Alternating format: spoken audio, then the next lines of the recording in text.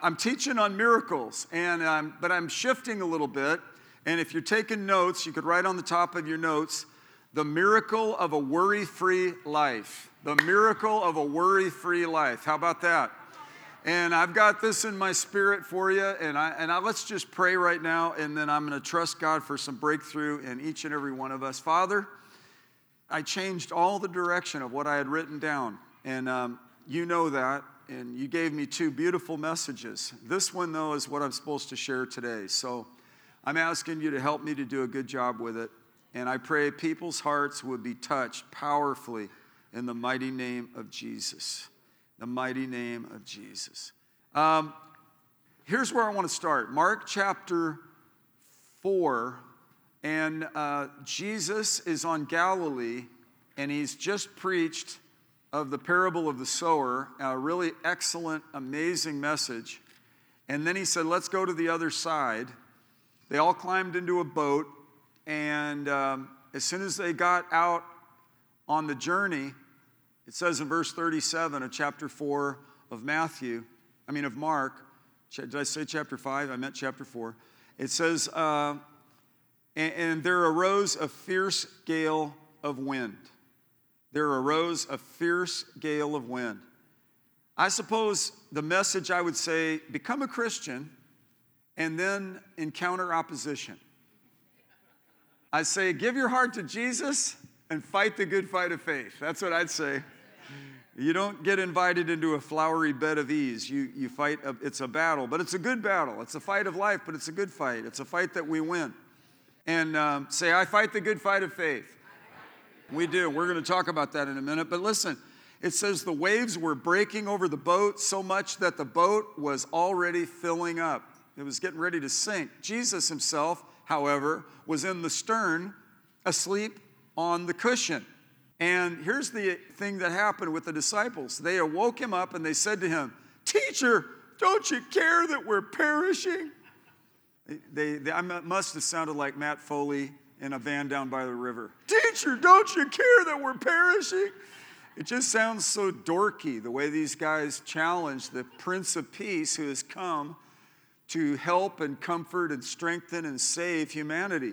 What an insult from the disciples. And he got up and rebuked the wind and the sea, and then he said, hush, be still, and the wind died down, and it became perfectly calm. Then he spun around, and he rebuked the disciples, and he said, why are you afraid? How is it that you have no faith? And he's just taught them about if you have faith, and the seed and good soil, and it'll bear fruit, and, trusting God. And so he's really admonishing them, look, man, get over this spirit of fear. Conquer this fear.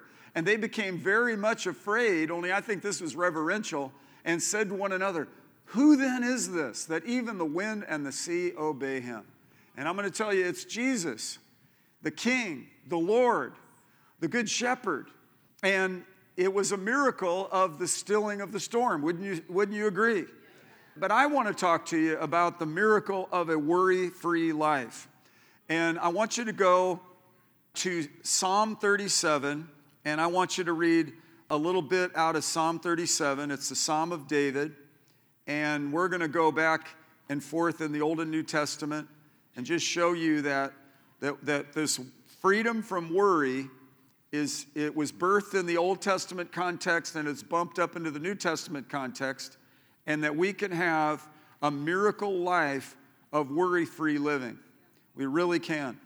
Now it says here, it starts out with do not fret, and there are word pictures here I want to give to you. Do not fret of evildoers, and it repeats this advice again. In verse 8, it says, cease from anger and forsake wrath. Do not fret. It leads only to evil doing. Do not fret. It leads only to evil doing. So I'm telling you, worry causes problems. It's fascinating how that's worded. Do not fret. It only causes harm, one translation says.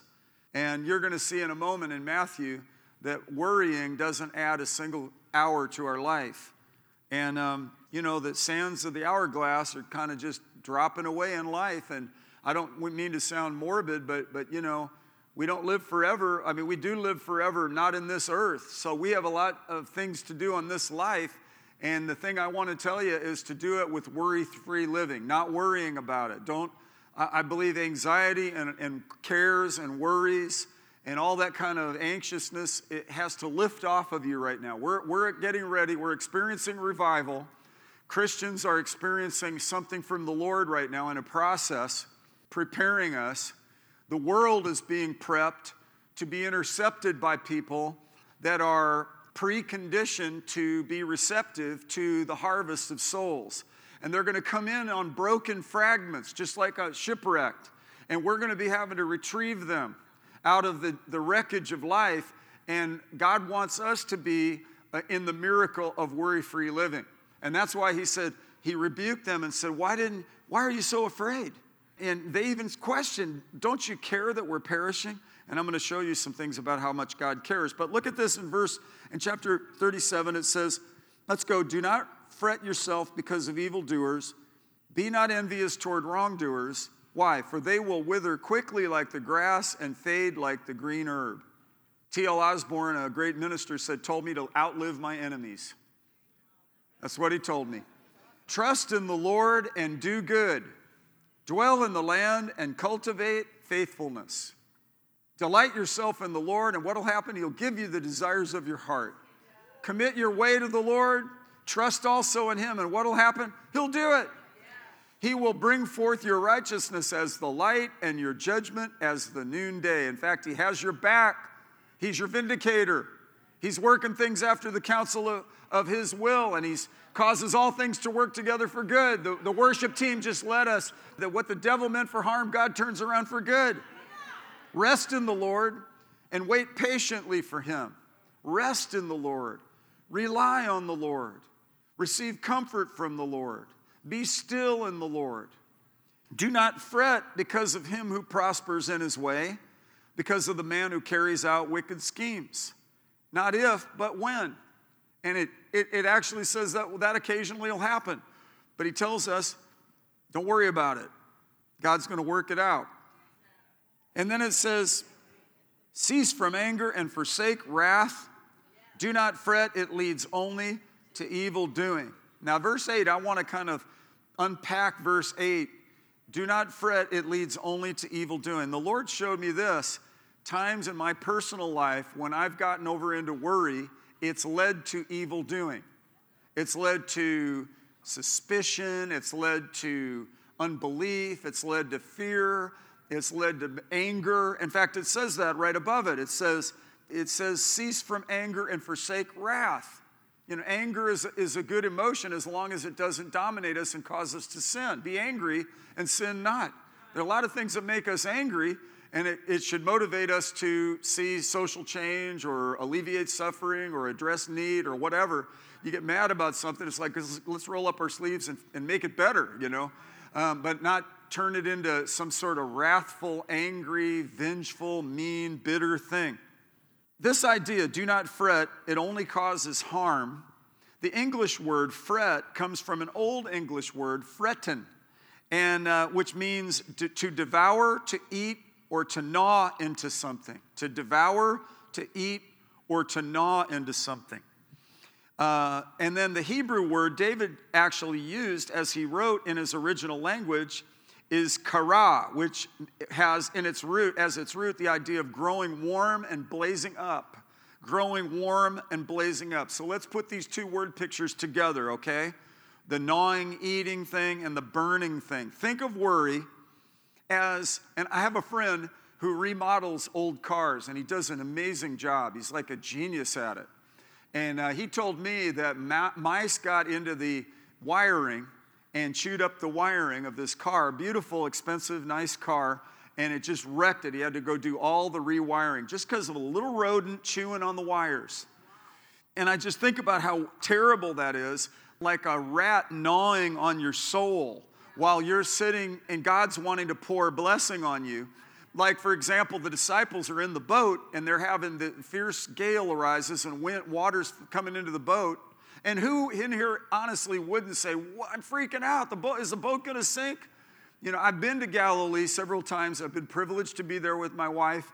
And the last time we were there, the guide told us that there was a Christian group out in these boats that are designed to look kind of like the boats they must have used during the time Peter was a fisherman. They're a little bit bigger, but to give you that feeling. They were out there teaching on faith, and then a storm hit real hard, and they were all laying down screaming and yelling. It was very much like that verse. And he was laughing about it, and I was going, ha, ha, ha. And I thought, I'd do the same thing. You know what I mean? But for the purposes of this message, I'd be walking on water, But they were on a track from point A to point B.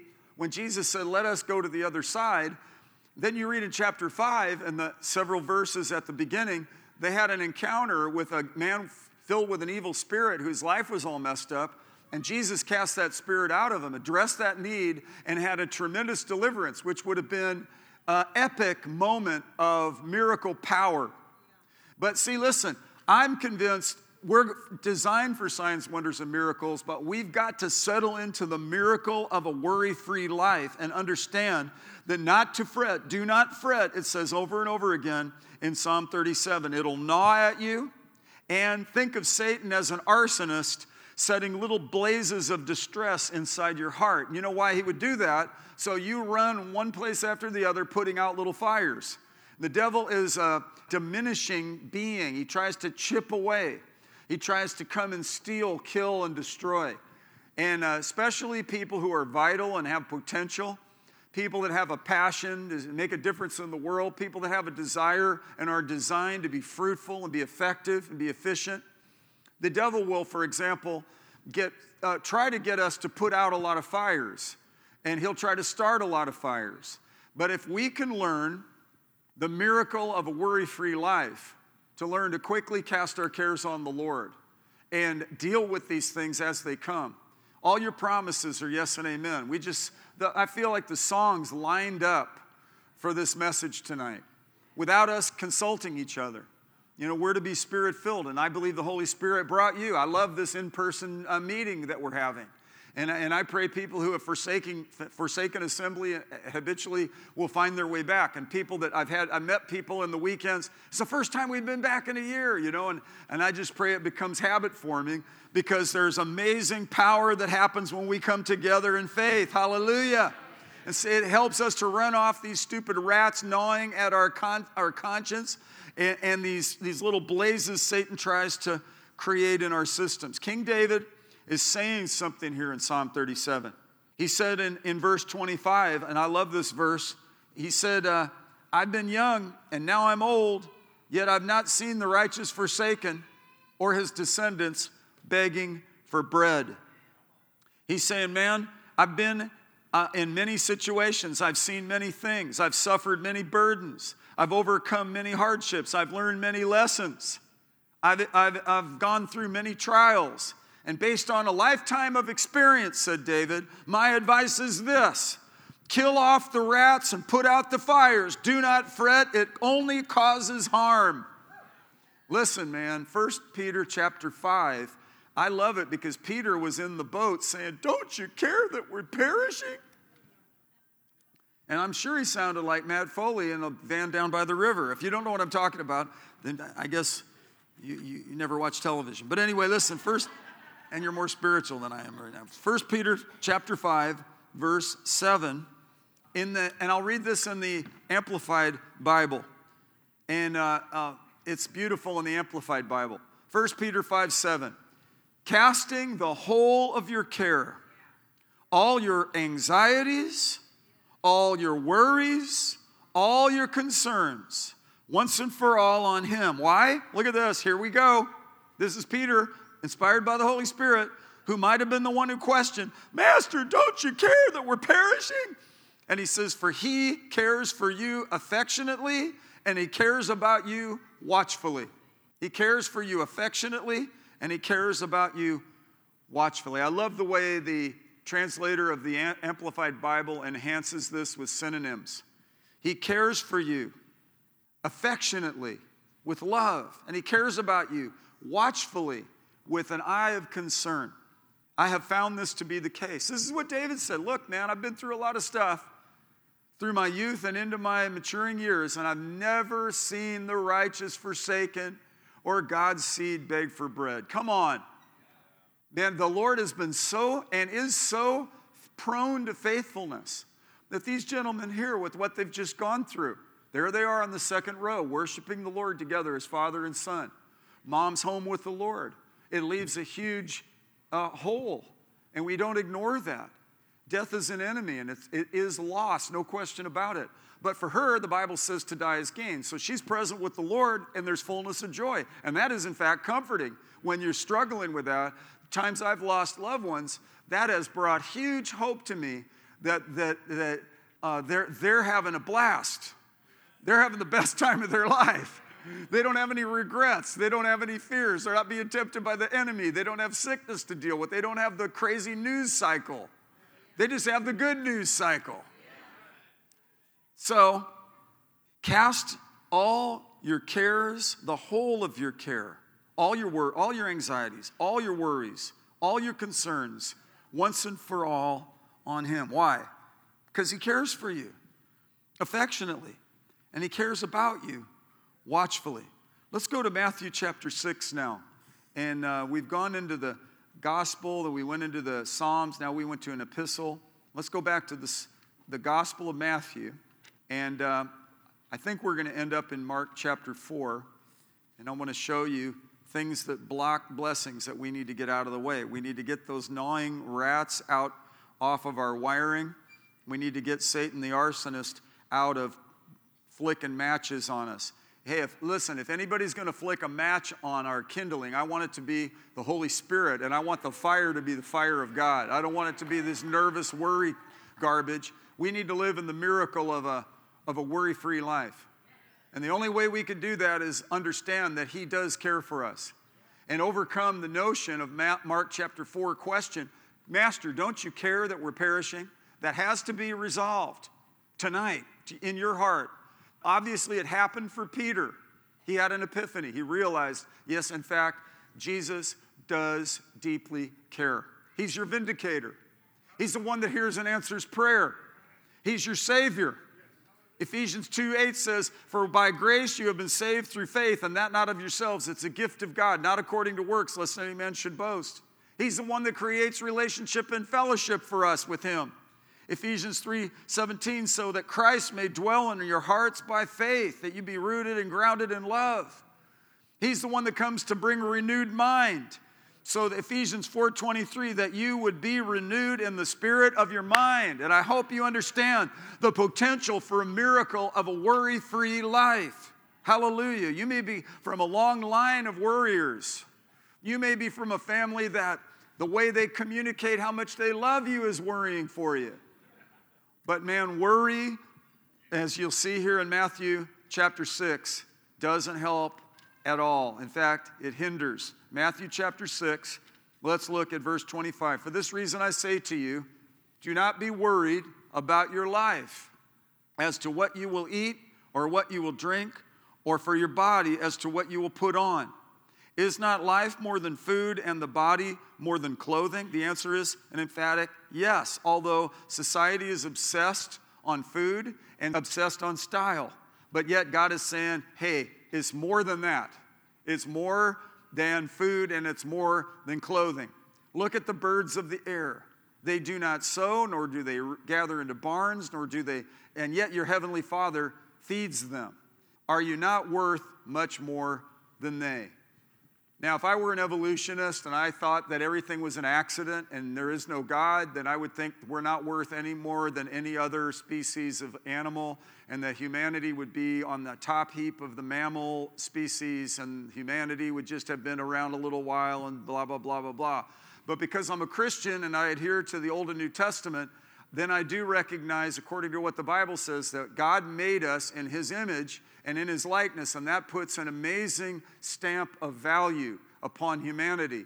In fact, another verse says it this way, that we are the crown and glory of his creation.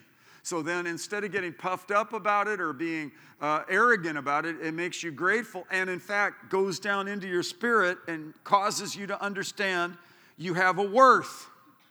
God esteems you. God values you. God loves you so much. God values you so much. In fact, he cares for you affectionately and cares about you watchfully. And he says, and you have to answer your question, are you not worth much more than they? I had a witnessing moment, and somebody looked at me and said, if dolphins had opposing thumbs, they'd have beat you right up, or something like that. I was like, okay, all right, I don't even know how to deal with it. I'm just trying to share Jesus with you, lady.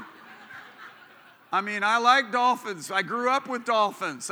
I've been out in the ocean with dolphins. They're amazing. I know they have giant brains. I know they communicate with sonar. I know I binge watched Flipper when I was a kid. I get it, man. It's awesome.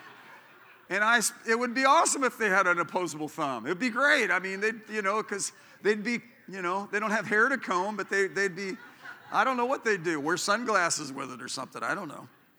But he says, aren't you worth much more than they? And then he says, who of you by worrying can add a single hour to his life? Now the King James says cubit. And cubit is a measurement that's about 18 inches. And so it's like, by worrying, who can add an increment of advancement or benefit or enrichment? In fact, I'll tell you, the reason I'm preaching about the miracle of a worry-free life is because I'm convinced that worry subtracts cubits from our lives. And that Mayo, the starter of the Mayo Clinic, back in 1905 or something, he made the comment, he said most of the human maladies that he observed as a medical person had to do with anxiety, stress, worry, and cares. And in modern times, a lot of the prescriptions that are being poured into humanity right now are trying to offset anxiety and depression and so forth. So listen, this is a prescription and a cure for anxiety right here from the words of Jesus. And he goes on and he says, why are you worried about clothing? Observe how the lilies of the field grow. They do not toil, nor do they spin. And yet I say to you that not even Solomon in all his glory clothed himself like one of these. My wife had a birthday recently, and some young men in the church teamed up and bought her just one of the greatest bouquets of flowers that my wife and I had ever seen. I mean, they were beautiful. And it's funny because they got in a competition. And Chris Lenz said, I want to pay the most. And so then Jason paid a certain amount, and then Chris came back and gave another $1 so that he could say, then on the note to my wife for her birthday, that he paid the most of all the flowers. Now, I thought that was awesome competition. That's Christian competition. It's like, no, I want to outdo it. I want to give more, No, you go first. I think that's amazing. But the flowers are actually, it's been a couple of weeks, and they're still amazing. They're still just radiant and beautiful. It makes me think about what the Bible here says, consider the lilies of the field, how beautiful they are. Listen, I think flowers are amazing things, aren't they? They pop up out of trees and plants, and it's like, wow. We just came through spring here in the heartland, and these flowering trees are just beautiful. My favorite is the redbud. I love dogwoods. It's amazing just to look out and see through the woods, And I noticed this year, the dogwoods just seem to be just having a great season. And they just popped out before any green leaves came out. And I would look around in the panorama around where we live here, and I just kept seeing all these little smatterings of these beautiful white flowers on these dogwood trees. And it just ministered to me. And the Bible says we're supposed to consider that, how God actually, he causes these things to be so ornate and so beautiful. He says, look at how these lilies of the field, they don't toil nor do they spin. The dogwoods they're out there just doing their thing. And yet I say to you that not even Solomon in all his glory clothed himself like one of these. I went to the Temple Institute in Israel, and they showed the vestments as described in Leviticus for the priests and so forth. And they did replicas of what they thought the Ark of the Covenant looked like, and the tabernacle and the temple and Herod's temple and so forth, and the clothing. And Solomon, in the descriptions of Solomon, in his day, just was blinged out. That man was blinged out. He said, but yet, even Solomon in all his glory didn't clothe himself like just these beautiful, extraordinary flowers. And he says, look at nature. Look at the birds of the sky and look at the flowers of the field, how God causes those things to thrive and flourish. And you're worth much more than they. I've had 4 people testify to me in the last few weeks of getting the greatest raises, greatest bonuses, greatest level of favor at work, and 2 of the 4 attributed it to what they've learned in church. And I think if we'll listen to this today, you can have a miracle of a worry-free life, starting right now. We've already answered the question, Master, don't you care that we're perishing? And he rebuked them and said, why are you afraid, oh, ye of little faith? And we think, why'd Jesus get so hacked off? Because Jesus was trying to raise up these guys above this worrisome life where the rats are gnawing at their souls and Satan is creating arson fires all over their disposition.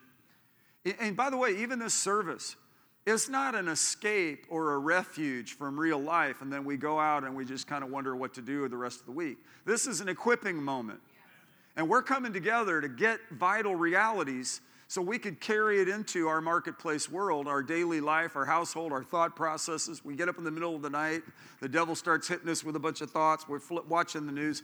You got to be careful how much news you watch these days. Because when I was a child, objectivity seemed to be, in the journalistic field, a goal.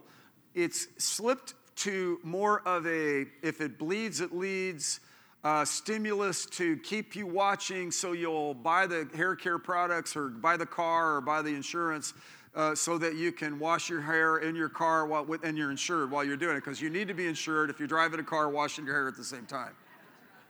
And then I talked to a doctor yesterday. How about those commercials where they go, if you take this medicine, you're going to look younger, stronger, smarter. You're going to be able to see through walls, and you're going to just be able to do backflips around your grandkids. However, just let you know, you might go bald, bloat, and die by taking it. Have a nice day, right? The world's crazy. The world's crazy. But we're not in an evacuation escapist mode, although the Lord is our refuge. And He is our hiding place. But we're not hiding from the world. We're coming before Him and being strengthened in order that we can valiantly go forward, living in the miracle of a worry-free life.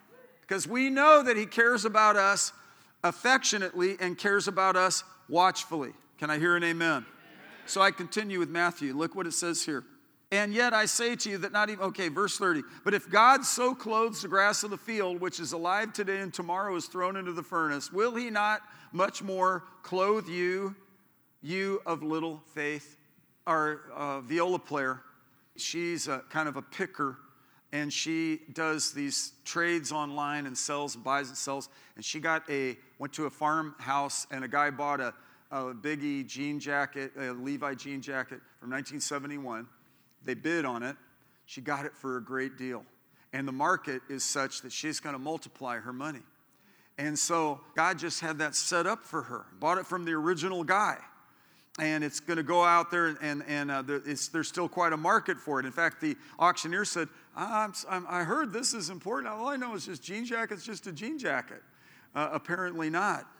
And so the idea is that God blessed her, even in her little side thing that she does, and brought a blessing to her. How about that? God will bring blessing to you in your work. These testimonies of these jobs, they're more and more coming in. They're absolutely fantastic. I mean, some of them are extreme. One guy said that this is the best raise, or the best bonus I've had in 11 years. The boss even said, this is the best bonus you've had in 11 years. And this is in this economy, in this moment, right? Listen, man, the Lord wants to do amazing things in your situation, in this context right now. He knew you'd be alive in 2021. He knew you'd have this focus that you have right now with this set of circumstances that you're dealing with. He knew that you'd have gone through the fight of life and the challenges over and over again that you've gone through. And he has something in store for you that's so precious and so great. Of course, the devil, like a rat gnawing at your wiring or like an arsonist trying to flip matches on you to burn you up, is trying to distract you. But yet there's something beyond that called the miracle of a worry-free life, where we can cast our cares upon him and say, God, I'm going to bring this one to you. I'm going to bring this one to you. In fact, we're going to just, I'm so excited about this. I'm doing good for time. You guys still listening? This is an important message for me to preach, teach, pray, and prophesy, so I'm going to give it to you. Now listen to what it says here. It says, verse 31, do not worry then, saying, what will we eat, or what will we drink, or what will we wear for clothing? Now this is very telling. I looked at this once and it says, now I read it like this, do not worry then, saying. And I just stopped there and meditated on that. Life and death is in the power of the tongue, isn't it? And we get specific instruction from Jesus, the Prince of Peace here. And he says, now don't do this. Don't walk around saying, what are we going to eat? Listen, when we were newlyweds and we went to Bible school, I'm telling you, we weren't irresponsible. We just didn't have a lot of income. My wife had a good job, put herself through college. I worked. I was putting myself through college. We got married. We didn't have much. We stepped out in faith. We felt like, man, we've got to learn these principles because we anticipated big responsibility down the road. And we got to get this now. So we had to believe God for gasoline, for food. We had to believe God for our rent. We found in our town where the Bible school was a place. We looked at many apartments and places like that. And one place was turnkey. It was 100%. It was like the price you would pay would cover electrical, gas, as well as rent. And that was just very helpful to me because I thought they're hot summers and cold winters, and then to get hit with a big fluctuating bill, it was just good to know we had a predictable bill. And the management and the accounting put together, for their benefit, I'm sure, and for the benefit of the renter, that this is, these are the highs and the lows, and this is the average, so you just pay an average. And that was helpful for us with our planning in our household. At least we knew this was predictable and it wasn't going to go up and down.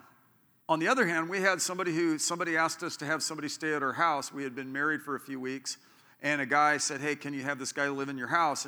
And I, as a pastor, give premarital counseling. Don't do that.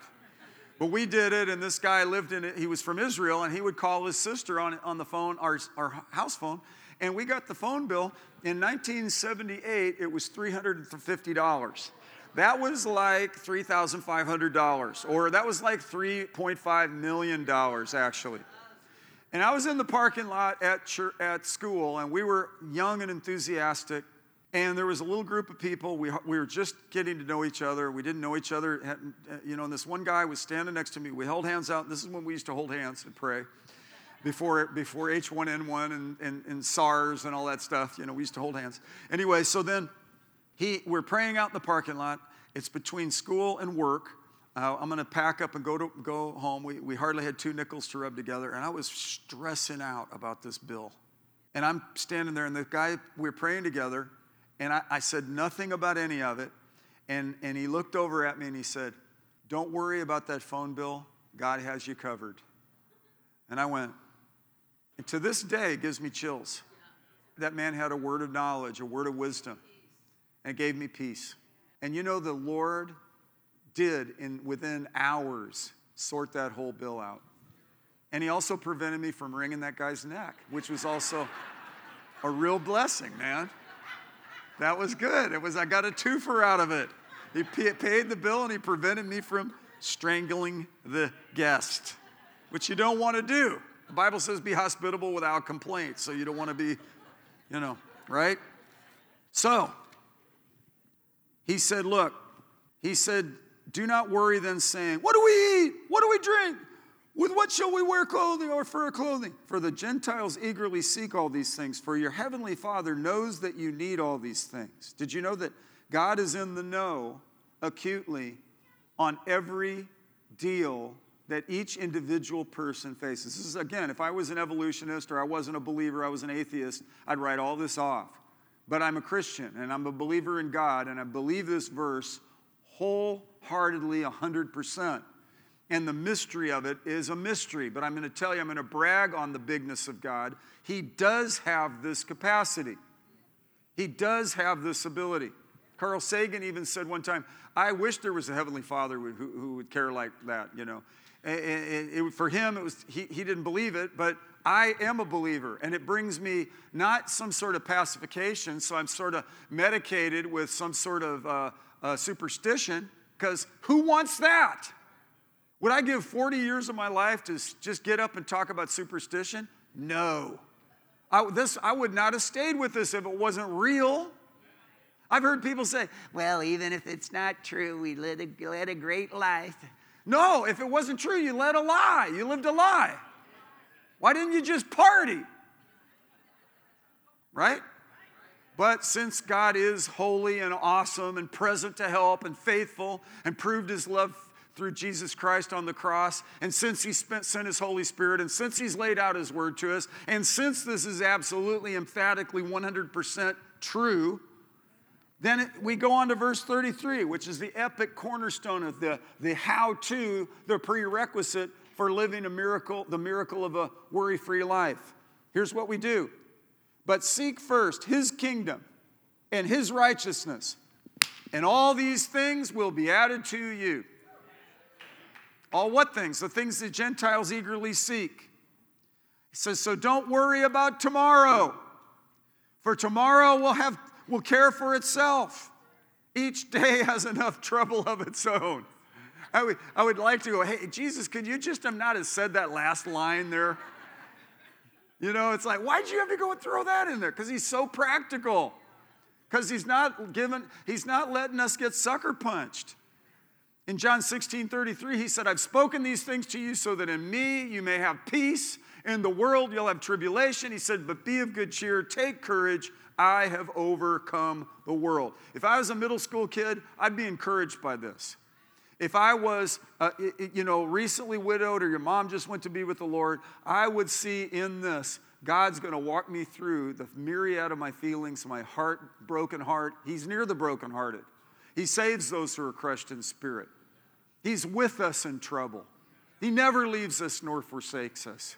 He's our advocate. He's our standby. He's called alongside to help. Do you understand this? Yeah. Salvation, a relationship with him, a renewed mind, a healed body. Trejay Whitman, one of our beautiful staff members, her husband Chet is here. He ran the live stream last week. She's preaching up in Wisconsin.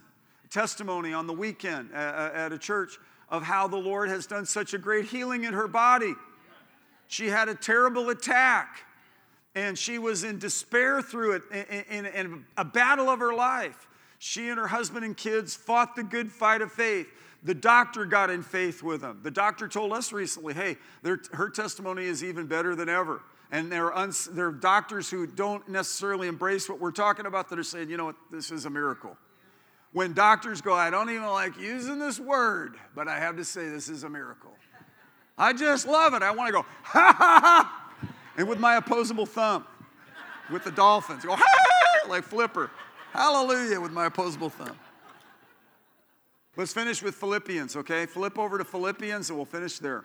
We'll finish with Philippians because everybody say, seek first the kingdom of God and his righteousness.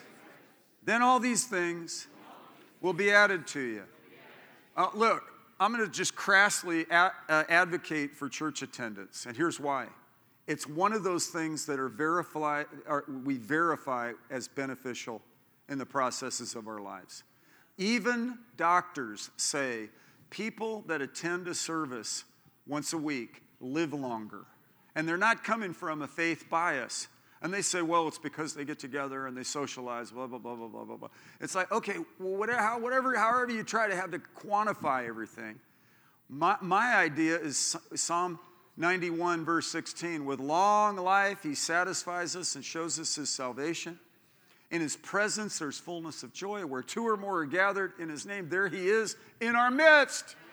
That's why it was disheartening when we were not allowed to fellowship in that first Easter. And it was like, man, okay, it gave us a great understanding that the church is invisible and yet real. But man, it also showed how important the local church is. and spending time together, when the saints come together, when the saints come marching in. Miracle of a worry-free life is possible. And in Philippians, it says in verse 4 to rejoice in the Lord always. And again, I say rejoice. I got invited to speak at a church out of town. I had a conference, and the gentleman that was assigned to pick me up at the airport, in a nice vacuum clean car, you know, and we're driving along, and he had praise music on his player. And it was just really background, you know, and I thought, that's really nice. We're driving along, there's this atmosphere of praise. And then the pastor of the church, he would take me out in his car. So I get in his car, praise service. And then, in fact, again, I was at a wedding. Another pastor in the city asked me to preach, and his car had this praise music going on. And God inhabits the praises of his people. And we used to be really big on that. And I think that's probably one of the components that will help us and contribute to the miracle of a worry-free life, as we just are surrounded with songs of deliverance. I read about Dick Mills. He was witnessing in L.A., and he had led a guy, I think his name was Jolly, to the Lord. But Jolly's cellmate he was a hater. He had killed 5 men. And he was bitter, and he was threatening to kill Jolly and Dick Mills. And they were all out of prison, and Dick Mills was reaching out at a mission, at a halfway house kind of mission. And he tells this story that this guy is threatening him, and the guy said, there he is, we're curtains. And Dick Mills started singing a song of praise. He said it was a really kind of silly time to be singing. And then Jolly joined in. And so they're singing this song of praise.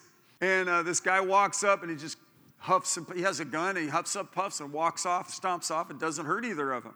And Dick Mills' point was that God surrounds us with songs of deliverance. And you're not going to hear a bunch of morbidity during our praise and worship segments. You're going to hear celebration, and you're going to hear adoration. You're going to hear word songs that emote the faithfulness of God and try to approach things correctly, biblically, basically featuring the victory that we have in Jesus Christ. And when we come together, it's not some morbid defeatist moment. This is victory, man. This is where we're getting fueled and filled for the miracle of a worry-free life.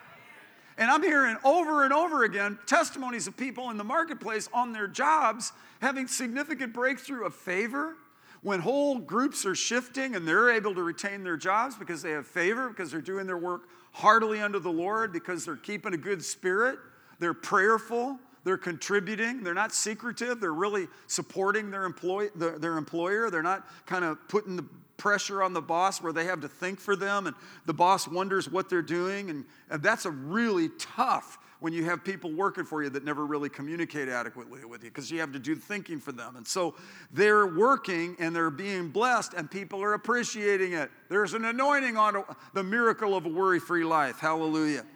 Okay, I'm coming back to this. Look at this. Verse 6, be anxious.